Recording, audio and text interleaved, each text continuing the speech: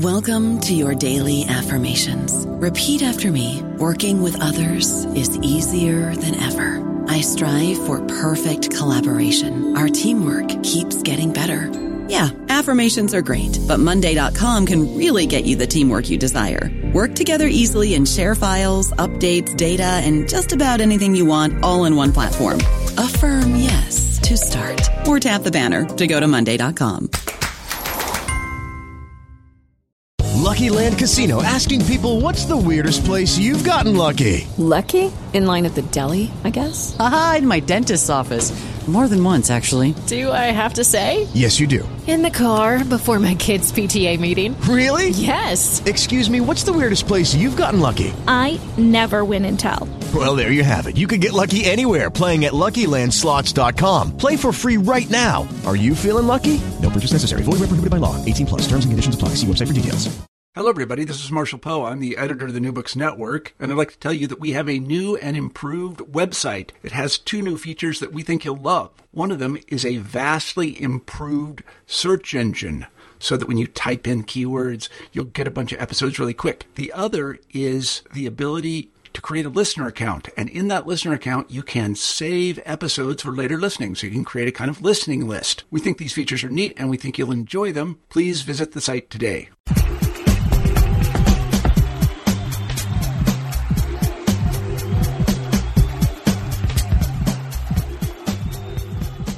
Thank you for downloading this episode of New Books in Sports. I'm your host, Bruce Berglund. For each episode of the podcast, we choose an interesting new book about some area of world sport, and we talk with the author. For this episode, I'm happy to welcome back to the podcast Jules Boykoff, Chair of the Department of Politics and Government at Pacific University. Jules is something of our resident expert on the Olympic Games. He has been a guest twice before to talk about his ongoing research into the politics and economics surrounding the Olympics. And in his new book, which we discuss in this episode, Jules takes a lively and in-depth look at the whole span of the modern Olympics. From the start of the Olympic movement in the late 19th century up to this year's Summer Games in Rio, and beyond to the controversies surrounding the bids for future Winter and Summer Games. The title of his book is Power Games, A Political History of the Olympics, published in 2016 by Verso Books.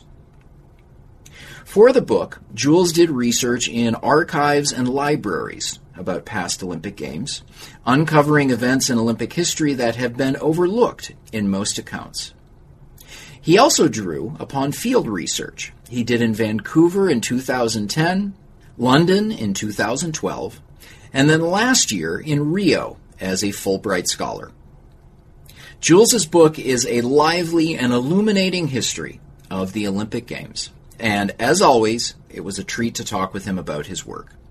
Here's my interview with Jules Boykoff. Today's guest on New Books in Sports is Jules Boykoff. Jules, welcome to the podcast. Thanks, Bruce. So Jules has been on the podcast before. We've talked before about 2 of your previous books, Celebration Capitalism and Activism in the Olympics. And as I recall, the last time we spoke, you were working on this new book, Power Games. So I'll ask how this new book builds upon your previous work. Yes. Well, first of all, thanks for having me back. It's a real treat and honor to be back with you, Bruce. So this book, Power Games, A Political History of the Olympics, definitely builds on some of the ideas from the previous books. So Celebration Capitalism and the Olympic Games was about the political economy of the Olympics and how the Games are structured economically. The other book, Activism in the Olympics, Dissent at the Games in Vancouver and London, focused in specifically on the activist response to the Olympics, not just in Vancouver and London, but sort of wider response in the 21st century.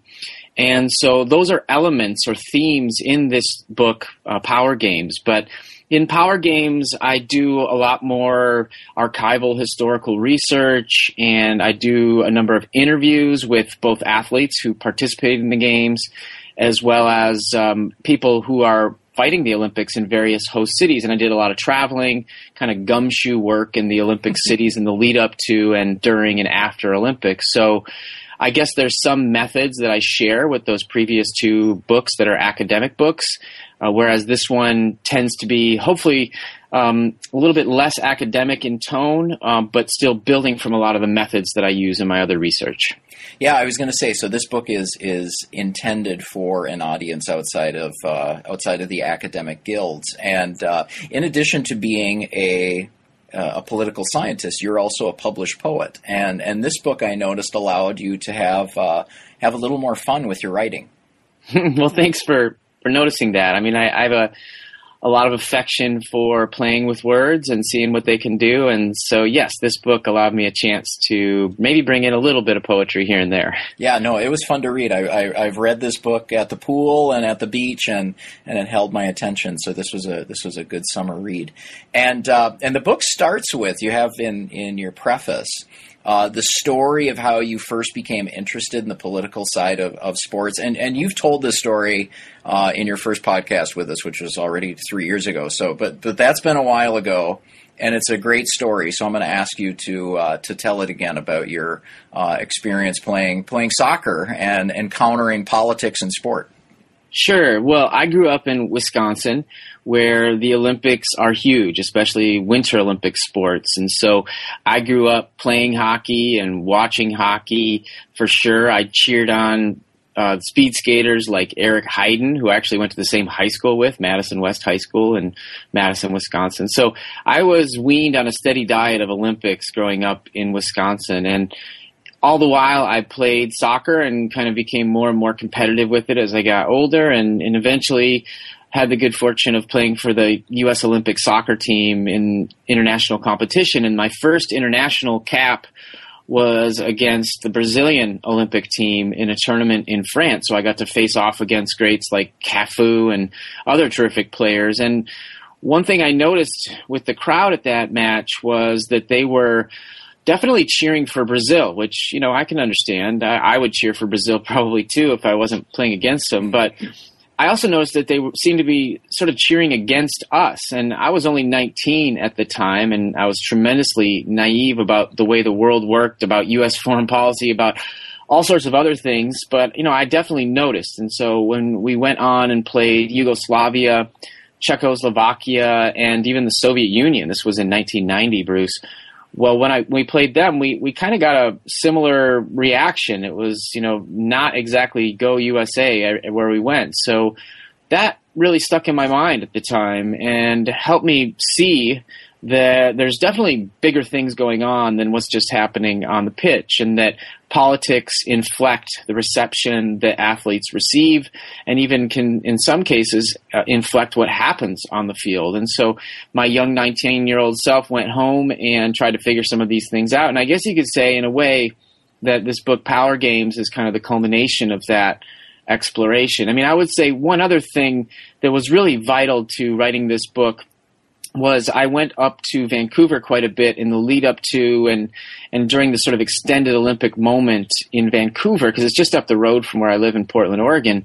And there were a number of poets who I know up there who were tremendously active politically against the Olympics and what it was doing to Vancouver during that time. And they really, I think, created a pivot in the history of the Olympics up there with their activism and raising lots of questions that really opened the floodgates of dissent against the games and created space to ask the kind of questions that I ask in Power Games. So in a weird way, you know, you mentioned poetry at the outset. It was really important to me because poets put me in touch with a lot of the political activists in town. And when I got to Vancouver, I could really hit the ground running. And so poetry did matter for the writing of this book. Mm-hmm. Mm-hmm. I want to ask about, before we get into the book, I want to ask about your experience as an elite athlete. And you said you played on the U.S. Olympic soccer team. You played in international competitions in the U.S. Olympic Festival, but you didn't actually play in the Olympics. This would have been in the years before the 92 Olympics in Barcelona. And I want to ask about your experience. And I also, you know, I love watching the Olympics. I always have since I was growing up next door to Wisconsin and Minnesota. And whenever you watch the games, the TV announcers, especially for the American networks, they speak repeatedly, especially with the medalists, the American medalists, about how they fulfilled their Olympic dreams and how they met those dreams through desire and through will. In essence, the message is that the American medalists wanted it more than the next person, more than athletes from other countries. And I always think when I hear that with announcers, well, what about the Olympic dreams of the athlete who finished 24th as opposed to the gold medalist? Or what about the Olympic dreams of an athlete like you who didn't make it to the games? And so I want to ask, do you have a sense of, when you watch the games, do we have a distorted view of what goes into making an Olympic athlete? Well, hold on, Bruce. Let me just lay down on my couch here and get comfortable and talk to you a little bit more. No, actually, I'll be sure to send you my next therapy bill that when I talk to the fact that I didn't play in the Olympics. Thanks for raising that. No, but seriously, yeah, I think if you watch the TV coverage on NBC, that you will see a decidedly U.S. American vision of the Olympics. And I think they've become more conscious of that recently, and I think they've actually improved their coverage in certain ways. But, you really do miss a lot when you focus on the sort of hyper-competitive aspects of the Olympics. And I'm kind of hoping that maybe we'll get away from that a little bit this Olympics in Rio, because there's one group of athletes that are going there that really aren't expected to win a bunch of medals, but the fact that they're there is a really interesting story, and that's the team of refugees who will be competing in the Olympics. And maybe that'll sort of swerve us away from the sort of hyper-competitive nature of coverage, if just for a little bit, and allow us to see some of the amazing stories of athletes who've seen a lot and gone through a lot just to make it through the gates of the Olympic Games. Mm-hmm. Well, I'm sorry for pouring salt on that wound. So. I'm just kidding. All right. Well, let's turn to the book, and I guess the starting point for the Olympics and also for your book is the founder of the modern games, Pierre de Coubertin. So I'll ask you, how does Coubertin set the template for the modern Olympics? Yeah, Baron Pierre de Coubertin was a man of contradictions. I mean, on one hand, he wanted to start the Olympics to toughen up the young people of France in particular, because a lot of his desires around the Olympics emerged after the Franco-Prussian War defeat of the French. And he basically came to the conclusion that the French youth were becoming too flabby, as he was prone to write about them in his work, and that if they were to play more sports, it would toughen them up. And so that was part of the idea. On the other hand, he thought that the Olympics could bring peace, because you'd have all these countries coming together and they could act out their aggressions in a more peaceful, socially acceptable way. So a lot of his ideas worked in tension. I mean, he also had some extremely colonialist views, and some of the stuff that he wrote about Africa was just sort of flat out racist, and he was very pro-colonial and had a lot of negative things to say about the people that were living in the colonies, their educational levels, their abilities. So the Baron was a really tricky guy, and the more I dove into his writings, and that was one of the fun things about this book, is I just read his writings straight through. And one of the things that I found kind of fascinating was he was really behind the times on some things and maybe a little bit ahead of the times on the others. So one of the things that he was definitely behind on was his view of women and their role in the Olympics. And he basically said that women were there to either, one, set the laurels on top of the men's Olympic champions' heads, or two, to make babies, preferably boy babies who could become Olympic champions. And, he never really came around on that issue, that's for sure. But, he's ahead of the game in other ways. He brought poetry and art into the Olympics. That was one of his big dreams. In fact, as a funny side story, the Baron actually won the award for poetry at the 1912 Olympics in Stockholm. He wrote under a pseudonym, but it's largely thought that people knew who they were voting for the prize. So it was a poem called Ode to Sport, in fact. And it's kind of a flat poem, I must say, but it's also instructive because there's little sections in the poem about what sport could be. It could be beauty. It could be audacity. It could basically be anything for the Baron. And I think that takes us to his wider vision for the Olympics. So he's kind of a bundle of contradictions, but he was vital in terms of energetically creating a foundation for the Olympics to flourish. And one thing you point out is that right away from the start with the first Olympics in Athens in 1896, the Baron is lowballing the costs of the games. Yes, absolutely, and shifting it onto the shoulders of the public, and it wouldn't even have come about were it not for the largesse of a particular economic baron, not an aristocratic baron of the time, who donated a whole bunch of money at the last minute to make those games happen.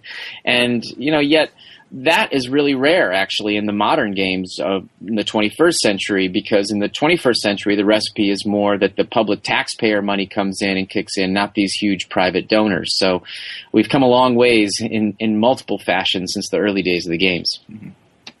So one of the games that you do discuss is not included on the official list of Olympic Games, and that's the 1906 Olympics in Athens. Mm-hmm. And yet you write about this this version of the games as being particularly important.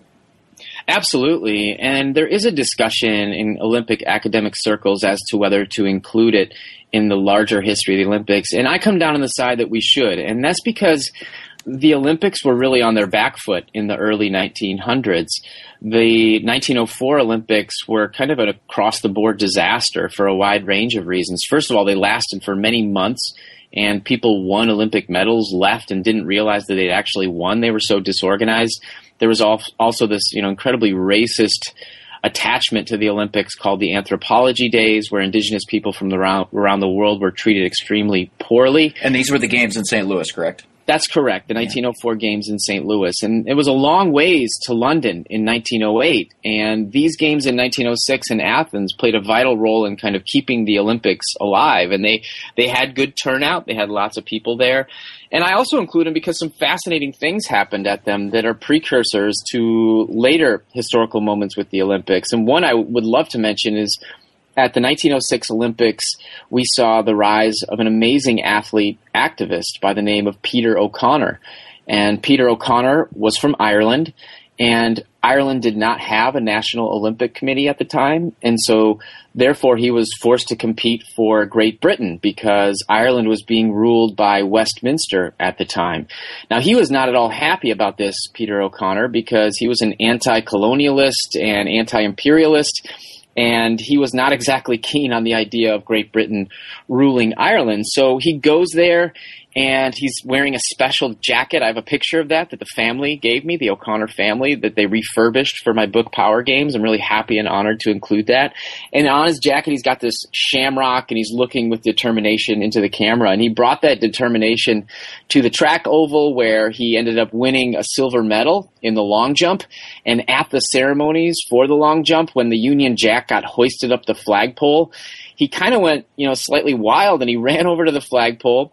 He shimmies up the thing. He holds aside the Union Jack, and he waves an Erin go Bragh, Ireland Forever flag in its place, while his buddy Con Leahy stands at the bottom of the flagpole, holds off police, and waves his own Erin go Bragh flag. So it's an incredible moment of Olympian dissent at the actual games. And we've seen other episodes of that have gotten a lot more attention down the road. So I was especially honored to have that be part of the book, because what happened, I figured out who his granddaughter was outside of Dublin, and I tracked her down, and I actually went to their house. They had me over for tea and cakes, and they pulled out the papers of Peter O'Connor and let me look through them. It turns out Peter O'Connor, this amazing track athlete, was also a meticulous note taker, and so he had all these articles that were written about him pasted into this scrapbook along with his commentary along the side, sort of a historian's dream to get access to this archive, So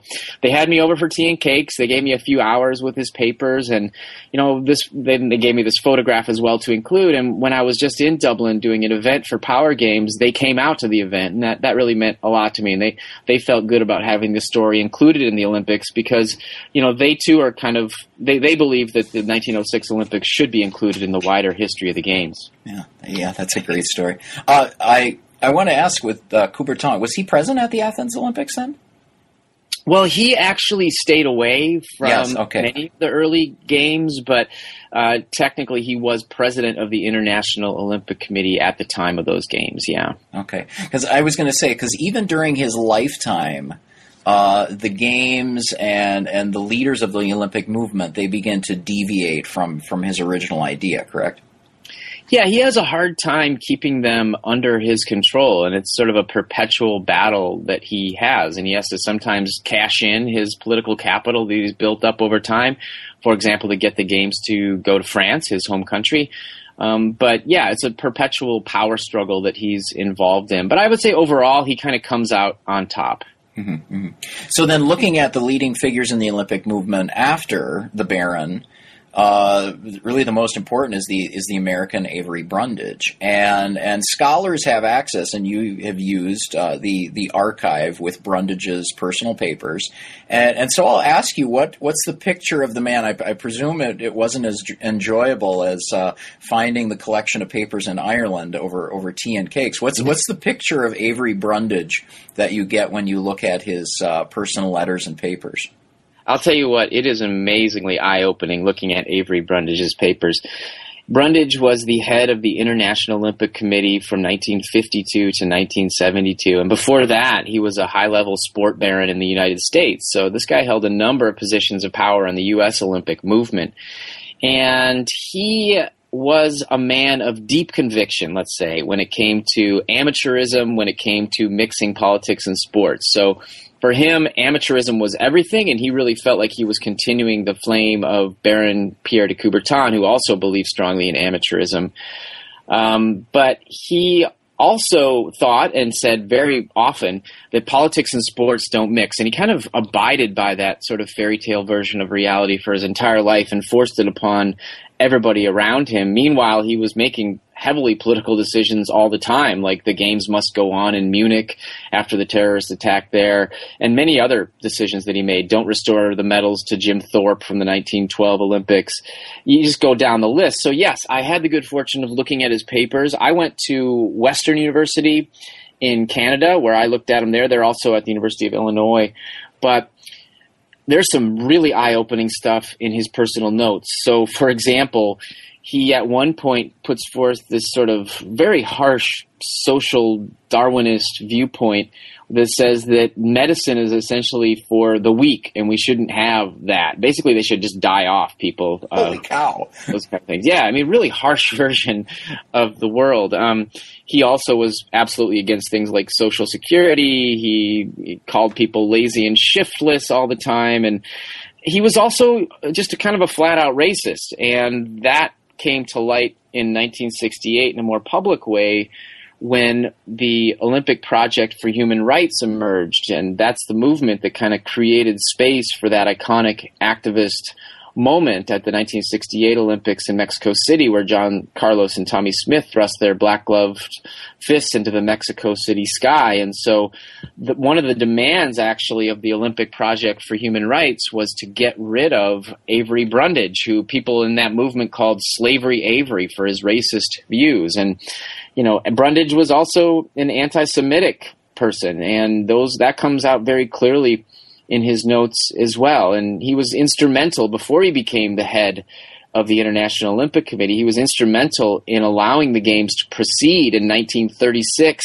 in Berlin, when there were a lot of people in the United States, Jewish people, but also their allies, who were saying, we don't want to have those Olympics in Berlin. We see what's coming down the political road here. And Brundage went over to Germany and got sort of wined and dined by the German Olympic honchos and political leaders, and came back and said, oh, we have nothing to worry about with these Germans. And in fact, in his notes, he praises the Germans, and he said they really had it going on in the 1930s. And so I draw from a lot of his notes, and I have a lot of kind of shocking quotes from Brundage in this book, Power Games. Mm-hmm, mm-hmm. So back to this statement, or Brundage's idea that politics and the Olympics should always be separate. This wasn't exclusive to him. This is something, and you talk about this throughout the book, that still holds with the leaders of the IOC. This fiction that politics and Olympic sport can somehow be kept separate. Right. So, I mean, I just think that this is one of the big Olympic myths that's been pretty well punctured in recent years, but it still has some sway in some circles. But if you just sort of look at the Olympics and you see everybody march in behind their flags and you hear the national anthems, which drum up this sort of feeling of nationalism, we tabulate the medals tables. These all have political implications. You have political people running the Olympics. In Rio, the face of the Olympics will quite likely be Eduardo Paes, the mayor of Rio, who's put forth all sorts of political capital to make these games happen. So, in short, I mean, it's just sort of a fairy tale that the IOC long told itself around the evening fire that has just kind of been exploded as an obvious falsity. And I think we're healthier for that. In fact, I mean, I think that if we allow ourselves to escape the strong gravitational field of Olympic myth, and among them must be this idea that politics and sports don't mix. If we allow ourselves to escape that gravitational field, thinking about the Olympics actually becomes a whole lot more interesting for us. So, Jules, you mentioned some of the key Olympics or key games in the history of the Olympics. You mentioned 1908 in London. You mentioned 1936 in Berlin. But you write in the book that the 1956 Olympics were particularly crucial. Why is that? Well, I think they were important for a number of reasons, but the one I'll talk about is that it was a really interesting moment in the history of the world. And a lot of what happened in 56 was sort of a proxy for these wider international relations of the time. And, you know, you have a number of interesting moments in 1956, specifically, you know, in the swimming pool and elsewhere, that kind of point up larger things happening in society. And I think 56 gives us a glimpse of the future. They're obviously heavily politicized Olympics, and the people at the International Olympic Committee are having a hard time keeping control of the narrative as it sort of spins out from under their feet. And so I think 56 actually is an important stepping stone between 36, which we were just talking about, and 76. And in 76, you know, you see some of these dynamics that are now part of the terrain of the Olympics come to full flower. And so 76 is really interesting. And in fact, I would argue 76 is the pivotal year if we want to understand the contemporary Olympics in the 21st century, even bigger than 1984. I would say that's for two reasons. One is Denver and the activists that came about to challenge those Olympics, because Denver was initially awarded the 1976 Olympics, the Winter Olympics, until activists across the political spectrum teamed up to say, no thanks, we actually don't want this thing. So fiscal conservatives in town in Denver, as well as environmental activists who were concerned about the ski runs that were going to be carved into the pristine mountains around the city, they teamed up and got a referendum on the ballot that they won, which basically defunded those Olympics and said public money would not be put towards them. And so the International Olympic Committee was forced to move those games to Innsbruck, Austria. And why I think that's important is because, well, first of all, it's the only time it ever happened in the history of the Olympics. And second, it really started raising the profile of the Olympics in the eyes of activists. And we saw that really take full shape in the 21st century. And I guess 76 is also important because of the Summer Games, which we're now just celebrating the 40th anniversary of. There's been announcements about Montreal Summer Games, you know, being this wonderful thing. Well, that's pretty interesting revisionist history because they were kind of a total debacle, and one that are really instructive to think about for considering Rio Olympics and recent Olympics in the 21st century. Because in 1976 in Montreal, Mayor Jean Drapeau, who's this charismatic guy, said that the Olympics would only cost $125 million. And unfortunately for the taxpayers of Montreal, that turned out to be wildly inaccurate. The games didn't cost $125 million.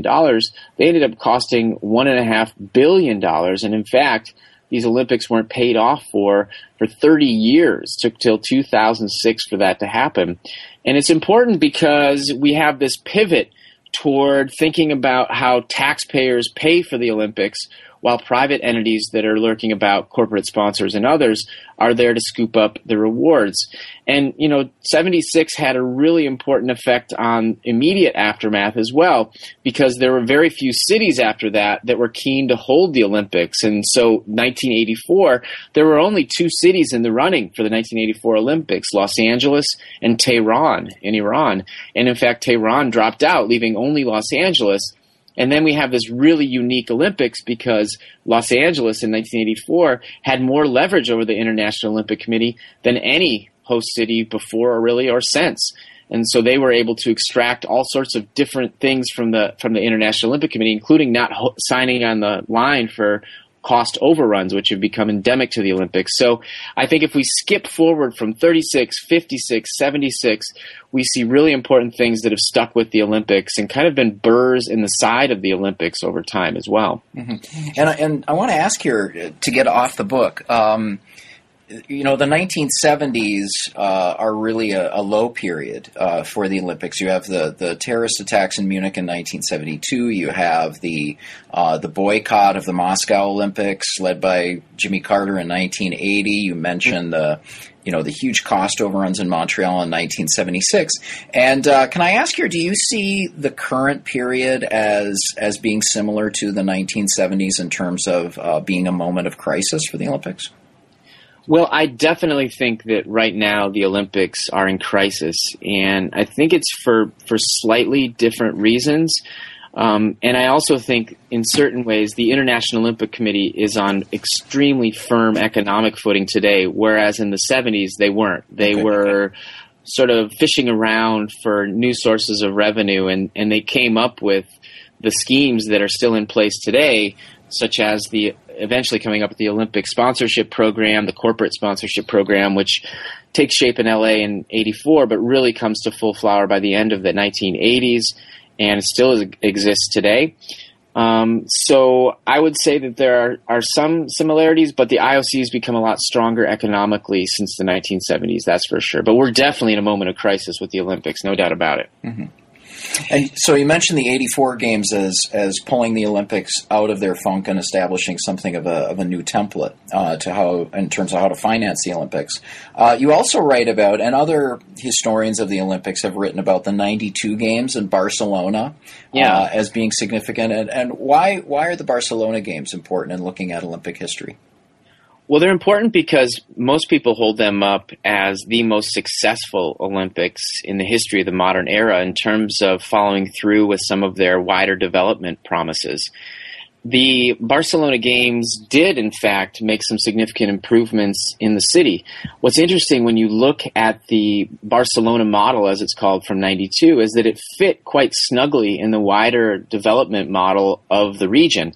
And it raises questions like, was Barcelona perhaps a one-off, a very historically specific thing that happened, which would be very difficult to replicate? And I kind of come down on, yes, it would be. There was a perfect recipe that was laid out on the table for Barcelona to succeed. So what I mean by that is, first of all, they were coming out of the Franco era, so coming out of this dictatorship where there was plenty of room for economic growth. They were reconnecting with Europe more widely, which was going to open up the possibility of tourism. And there was tons of room for tourist growth in Barcelona, and the Olympics kind of helped jumpstart that a bit. And so, I mean, the other thing that's interesting about Barcelona is that it was, more than any other Olympics, the most equitable public-private partnership. So we often hear from the 1990s especially forward that the Olympics are going to be funded with these public-private partnerships. But unfortunately, those public-private partnerships are incredibly lopsided in general. In Spain, in Barcelona, you saw 33% of the bill was footed by private companies. So, a third of the Olympics was paid for by private entities. And in the history of the modern games, that's the best we have, actually. That's the least lopsided Olympics. So, that was also, I think, a positive, where the private entities involved actually paid a higher portion of the price tag. And that's not something we've seen in the wake of those games. But, in short, what we saw at Barcelona was the Olympics kind of worked more in service of the city, whereas with other Olympics afterwards, the city tends to work more in service with the Olympics, and the Olympics are kind of sometimes clumsily grafted onto the development that's already happening in the city, whereas in Barcelona, it kind of was nestled more handily inside of that. So was it the case that with subsequent Olympics after 1992, did the leaders of the committees that were putting together bids to host the games, would they point back to Barcelona and say this is what we can do in terms of having the public-private partnership and in terms of the benefits that it would bring to the city, and it's just the case that as you say, this might be a one-off instance where actually what was promised was fulfilled? Yes, definitely. Subsequent host cities, aspiring host cities, did use Barcelona as a way forward with their own promises.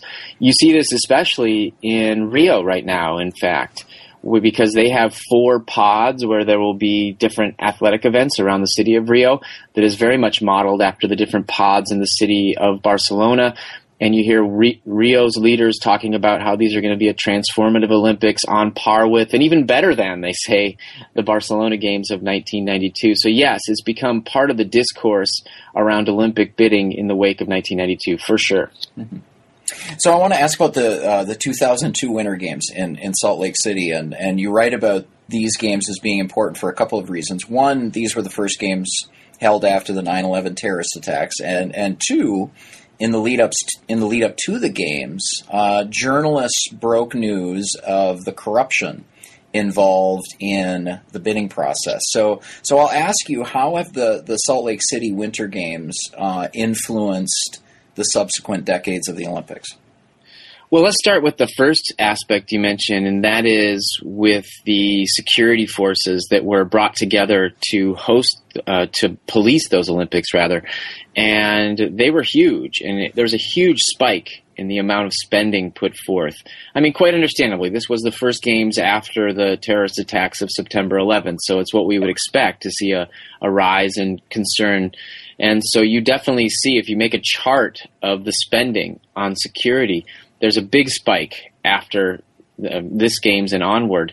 And that's become the sort of new normal, is tons of spending on the Olympic security, $1 billion in Vancouver in 2010 just on security, and we'll see 85,000 troops in Rio policing the games there. That's double the number that we saw in London. But the other thing was the sort of gobsmacking, staggering corruption that came out through that. I mean, there was some amazing stuff that was happening. Basically, the Salt Lake City organizers were kind of creating a sort of full-blown scholarship program for members of the IOC. If you were a member of the IOC, you can send one of your family members over to get like a joint replacement or to get cosmetic surgery, and all on the bill of the Salt Lake City Bid Committee. So it got kind of out of control. Shopping sprees, tickets to the Utah Jazz basketball games, a $524 violin, no problem. It's all yours. And this came out later, and so a lot of changes happened. I mean, not enough, I would say, but one of the big changes was that in the wake of the scandal, with the International Olympic Committee, we saw cut out the visits that were happening where a lot of this corruption was occurring. So you couldn't just drop by the Olympic City to check it out on your own.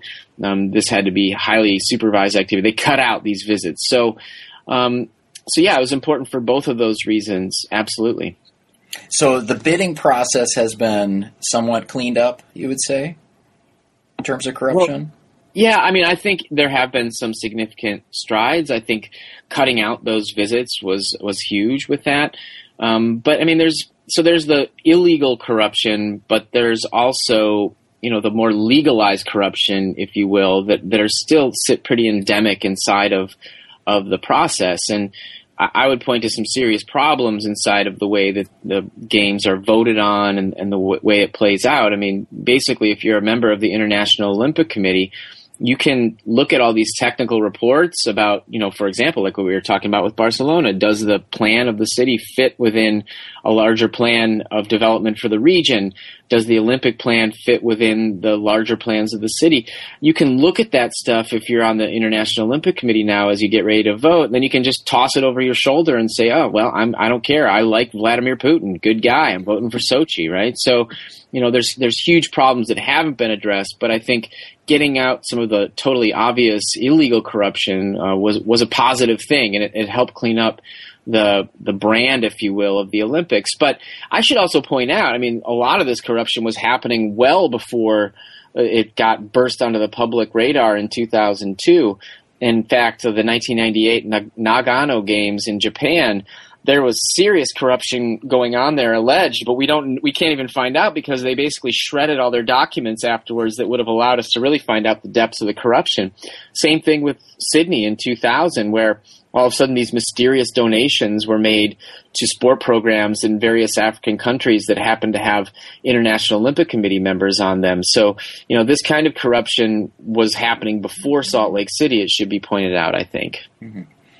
Now, you also write about a different kind of corruption, so not passing gifts and cash to a member of the IOC to support your bid. You look at, and this is particularly the case with Sochi and now with Rio, that the corruption has moved to the local level and the national level with crony contracts for building infrastructure and venues. Absolutely. When you have this kind of money passing through the system, you set up a contract system that will benefit well-connected economic and political elites. There's no doubt about it. And because the scale of Olympic projects is so huge, that means that only highly sophisticated, well-connected companies that have sort of legions of lawyers that can fulfill all these tight regulations that are required, it's only those companies that can even really bid on these with any success. So there's no local construction firm that has a chance except perhaps as a second tier subcontractor for one of these bigger companies that's well connected. So we saw with Sochi how this can play out. It's an extreme example, of course. Just to step back a second, Sochi was supposed to cost $12 billion, but the Sochi Olympics in Russia ended up costing more than $50 billion. And some people who have analyzed the numbers have suggested that around $30 billion was siphoned off in the kind of corruption around construction that we're talking about. $30 billion, okay? That's kind of incredible. So, that was extreme, but you see it in other aspects. Even in Rio, look at the people. The sports minister, the newly named sports minister, has a gravel company who is benefiting directly from the Olympics, providing gravel to some of the Olympic sites. And, you might think that's a conflict of interest, but, it doesn't appear to be in Rio right now. He's just kind of moving right along. And that's just a minor example of the well-connected economic elites in Rio and around the city of Rio who are cashing in big time right now from the Rio Olympics. Let's not forget, while the everyday people of Rio and other Olympic cities don't tend to benefit from the Olympics, certain people do, and it's those well-connected political and economic elites I mentioned who are from the front of the line for this. So, Jules, let's move to the Rio Olympics, and you were a Fulbright scholar last year in Rio, looking at the city in the lead up to the games, and I want to ask you. Pretty much every day now on my web browser, my Twitter feed, there are stories about basically how the Rio Games are going to be a disaster, whether due to pollution or the Zika virus or crime or what have you.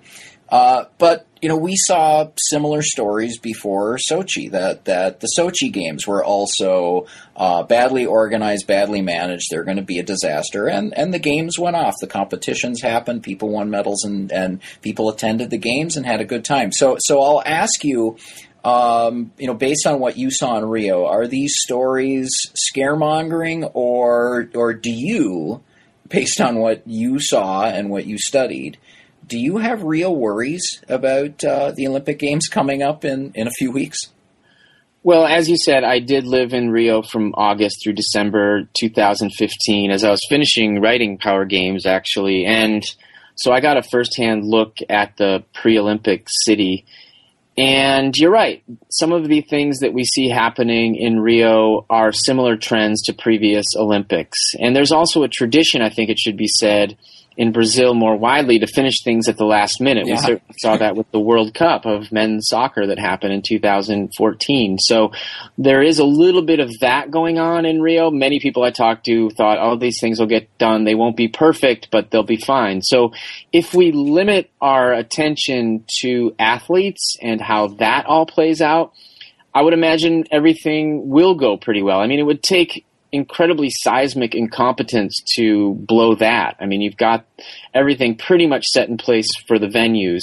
So, I mean, I think if we limit our attention to what we see on the TV screens of NBC, everything will probably come off okay. The one glitch in that could be the water situation for athletes, because the water in Rio is horrific. And when I was there a couple of weeks ago, I traveled around Guanabara Bay, where they will be holding sailing as well as Olympic windsurfing. And it's absolutely disgusting, Bruce. There's really no getting around it. I mean, it smells like you're sitting next to an open sewer. I went to areas around Guanabara Bay where there are carpets of water bottles, broken toys, just generalized trash, animal carcasses, punctured soccer balls, these carpets of trash that are essentially strangling the mangroves that surround Guanabara Bay and serve as a natural filter. And so it's just absolutely disgusting. In fact, I interviewed, when I was living there last fall, I interviewed Brad Brooks, who at the time was the AP bureau chief, and he said, I asked him, hey, what grade would you give the organizers on environmental stuff? And he right away said, I'd give him an F. There's no hesitation in his voice whatsoever. He called it an environmental crime, what was going on in Rio, and said, we're going to hold the Olympics in this environmental crime. And I think he's right. So the one glitch could be that if an athlete got sick, that could change the game in a pretty major way. And let's just say, it wouldn't be hard for an athlete to get sick, because if you accidentally imbibe 3 teaspoons of this water, 3 measly teaspoons, then you have a 99% chance of contracting a virus, okay? If you're an open water swimmer in Copacabana, which has these polluted waters, it's not going to be that difficult to inadvertently gulp down 3 teaspoons of water. And so if an athlete gets sick, we might see a different type of coverage around the Olympics, and it really could change things. I would just have to say, though, I mean, if we widen our scope and think about false promises that were made to people of Rio, well, that's really not going to be fixable. Whether that's going to be on the screen for us to actually think about in a serious way is another question. But there were huge promises given to the people of Rio around water. So if you look at the 2009 bid that was put forth by Rio bidders, they said that 80% of the water flowing into places like Guanabara Bay would be treated for human sewage. And that just simply has not happened. I mean, we have about 21%, according to a recent media report by Stephanie Nolan at the Globe and Mail, 21% of the water is being actually treated for human sewage that's entering places like Guanabara Bay. So that's a massive broken promise to the people of Rio. And I think it's important to talk about those promises. If the Olympics want to be all they can be, they need to start figuring out ways of being more accountable to the local populations who go well out of their way to throw a lavish street party for the sort of privileged sliver of the global 1% who will come into Rio to enjoy the games. And so I think that's an open question. And I wouldn't be surprised this year if maybe we'll see some of those stories creep into the mainstream media, because it's been so extreme, some of the things we've seen in Rio. I mean, body parts were just washed up not too far from where they're going to hold beach volleyball along Copacabana Beach, like mysterious body parts that we didn't know who they belonged to. So, this is an extreme situation in some ways that might break the mold of Olympic coverage and widen what we think about when we think about the Olympics. And I actually think that would probably be a positive thing overall in terms of just having healthy skepticism and a wider, deeper conversation about the Olympics and what they mean for everyday residents of the host city. And I wanted to ask that, Jules, because, I mean, you've been doing research on the Olympics and problems within the Olympics for a number of years now. And now, do you finally see that these years of work that you've done in research are I don't want to say bearing fruit, but that people are finally listening to what you've been saying and others have been saying for a number of years, and finally the media is paying attention to problems that have long been in the Olympic Games? There are many amazing activists who've opened up the doors on these questions, but there are also many, many academics who've been toiling away doing really important research for a long time, and I've benefited from their work in major ways. So this has definitely been a team effort on the part of people doing this kind of research. But I think that we've actually seen these two streams come together, where the diligent, rigorous studies of academics on the economics and political impacts of the games have finally been getting more attention in the media, and activists have become more fully aware of the arguments that are being made in academic circles. And so with those two streams coming together, there's a lot of power in the arguments against these promises that are being made and not followed through with the Olympics. And so, yes, I think we're experiencing an incredible moment right now with the Olympics. And I've seen things change pretty drastically even over the last 5 or 6 years in terms of how we talk about them. And maybe a shorthand way for thinking about that is how Mitt Romney talks about the Olympics even. Mitt Romney, the former Republican candidate for president, who I think it should be said, helped nudge the scandal-racked 2002 Olympics in Salt Lake City across the finish line. He was recently asked about the Boston 2024 bid, which eventually went sour, as many of your listeners will know. But he was asked about that, and he said, yeah, I support the bid. I think it could be good for the people of Boston. It'd be a lot of fun. But we should be aware that the Olympics, he said, are not a money-making proposition. And I thought to myself, when I heard that, I thought, my goodness, we've come a long ways in terms of thinking about the Olympics. And the Olympic movement, the people at the IOC, they have to be aware of this, because they're having a much more difficult time getting legitimate, strong bidders to come in and weigh in and hope for the games. I mean, look at the 2022 Olympics that were just awarded to Beijing. There was a big field of candidates that were interested in hosting, but they slowly winnowed away every time there was a little shred of democracy kind of rearing its head, and citizens or local politicians were given a chance to weigh in. They said thanks but no thanks, whether it was in Krakow, Poland, or whether it was in Stockholm, whether it was in a couple cantons in Switzerland and other places. The people said, no, we don't want the Olympics. And I just think that has really demonstrated how far we've come with thinking about the Olympics. And I think that that's good, because we're finally having an honest conversation, at least in some circles, about the negative effects that Olympics can have on host cities. And that's the only way we're going to get real change moving forward. Yeah. So I had asked about that earlier, saying, do you see the current period as similar to the 70s, when you would have one or two cities bidding for the games for each round? And I'll ask, in the wake of what happened with the 2022 Winter Games, and then with Boston being pressed really by a popular movement to end its candidacy for the 2024 Summer Games, in your view, is the IOC going to be able to find cities in the future to host the Olympics?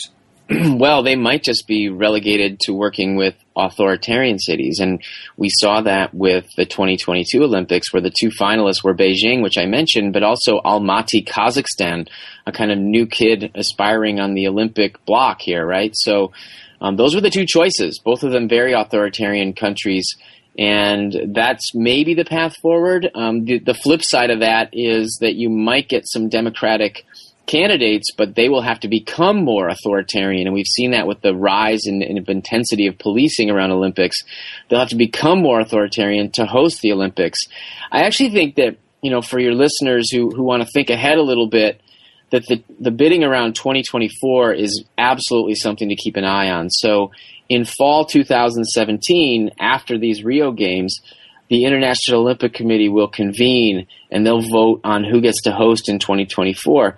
There are only 4 cities left for those summer games that are bidding, and those are Los Angeles, Paris, Rome, and Budapest.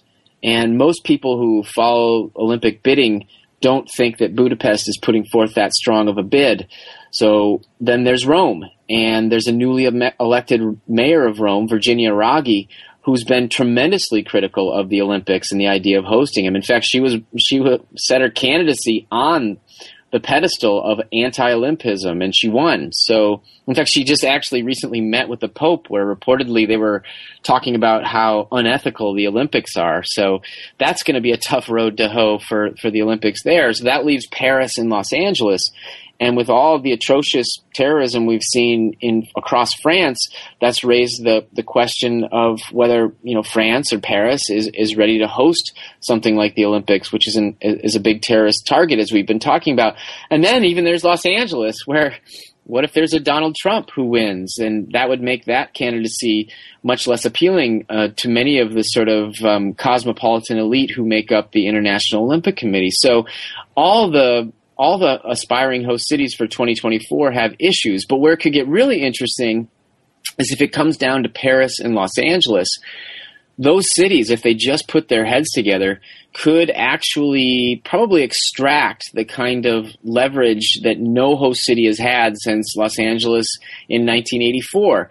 Whereas I said, Los Angeles in 84 did not sign on the dotted line to cover cost overruns. Instead, you had the United States Olympic Committee and the privatized company that was running the Olympics and organizing them in Los Angeles that did. And so given the fact that every single Olympic since 1960 has had a cost overrun, this could be important for 2024. If Paris and Los Angeles say to the International Olympic Committee, you know what, neither of us are going to sign on that dotted line, and maybe you all need to figure out ways of kicking in more money for this, that's where things could get really interesting, and we could see a sharp uptick in the kind of change that I think is necessary for the Olympics today. Mm-hmm. So, Jules, we're almost out of time, and I want to ask, following up on that last point you made, and this is something you stress in all your books, and you stress it at the beginning of this book. You're not opposed to the Olympics as an athletic event, and you don't want to see the Olympics go away. What is it that you would like to see happen in terms of how the Olympics are organized and run? Well, I wouldn't mind if the Olympics took a break for a couple of years. I actually thought they had a good chance to just take a break around the 2022 Olympics and take a step back and really look at their priorities. But you're right. I mean, I think it's also unrealistic because the Olympics are not going to stop, even with all the changes that we've seen recently, unless something really crazy happens that we can't foresee. So I guess in terms of moving forward, I think for starters, we need to figure out ways of reeling in costs and figuring out ways of spreading the economic benefits to everyday people of the Olympic city. Right now, basically, the Olympic economics are trickle-up economics, and the people who benefit are those who are already doing quite well in their respective host cities. And we need to figure out ways of organizing the contracts and relationships from the beginning where the money that does flow through the Olympics flows to a wider range of people who, as I say, are giving up a lot to host the Olympics, including their taxpayer money, but also many things shut down during the Olympics, which curtails income for everyday people and creates all sorts of other problems. So controlling the costs has to be at the top of the agenda moving forward. I would say also, secondly, we need to figure out ways of having host cities become more accountable. And I think the International Olympic Committee has a vital role to play in that. Meaning, when you make promises on the front end about water quality, as we've seen in Rio, you absolutely have to follow through. And you have to set aside money to make sure that that happens. And the International Olympic Committee has to make an effort to actually make sure that these things happen and play some sort of role in terms of watchdogging. Because otherwise, these Olympic promises just kind of flame out and they never come to be. So we need to figure out about that. And then, another thing I would say is we need to have the process be more transparent, the voting process. As I was mentioning before, you can just, if you're an IOC member who's voting, you can just forget about all these technical reports and just vote for whoever you like, or just randomly vote, pick a straw and vote. And that's not the way it should be. You should have to stand up next to your vote, and you should have to take responsibility for it. And we're just not seeing that today. So I think you could democratize the process of voting within the IOC. And last, I think they could rethink some of the sports and get rid of some of these sports that are extremely expensive, that are only good for rich people, basically. I mean, look at dressage, for example, equestrian events where you have horses that need $70,000 worth of care every year. Well, who can do that? Well, actually, Mitt Romney can do that. He had a horse in the 2012 Olympics, didn't win a medal. The horse was named Rafalka. But it's people like Mitt Romney who can participate in dressage or horse ballet. But we need to figure out ways of helping the Olympics actually live up to its big promises in its Olympic charter and its big aspirations and stated goals and principles. So how could you have more sports that don't require such incredibly high levels of input?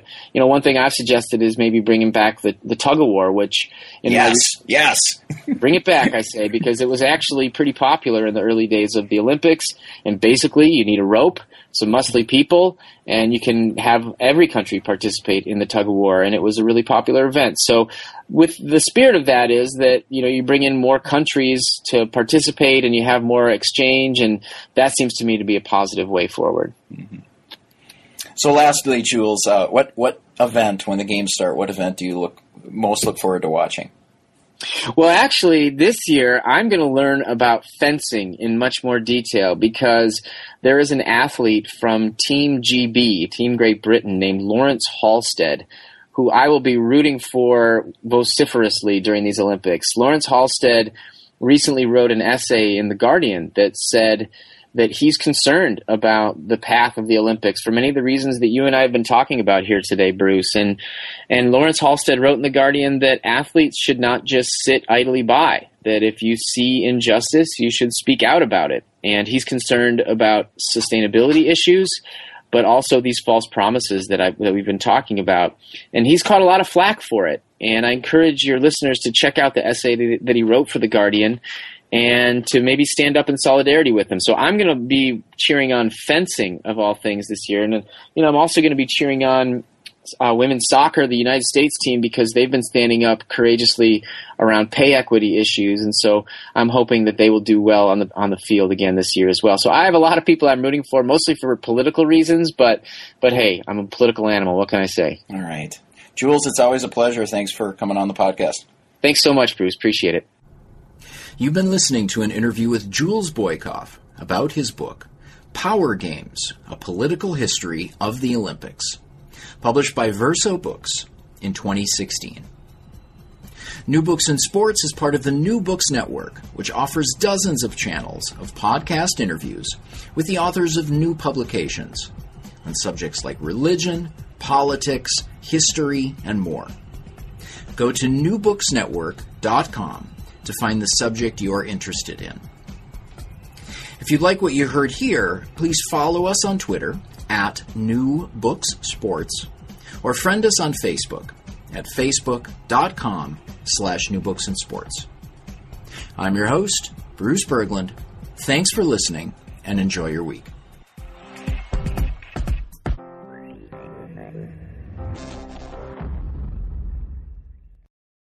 Judy was boring. Hello. Then Judy discovered ChumbaCasino.com. It's my little escape. Now Judy's the life of the party. Oh, baby, mama's bringing home the bacon. Whoa, take it easy, Judy. The Chumba life is for everybody. So go to ChumbaCasino.com and play over 100 casino-style games. Join today and play for free for your chance to redeem some serious prizes.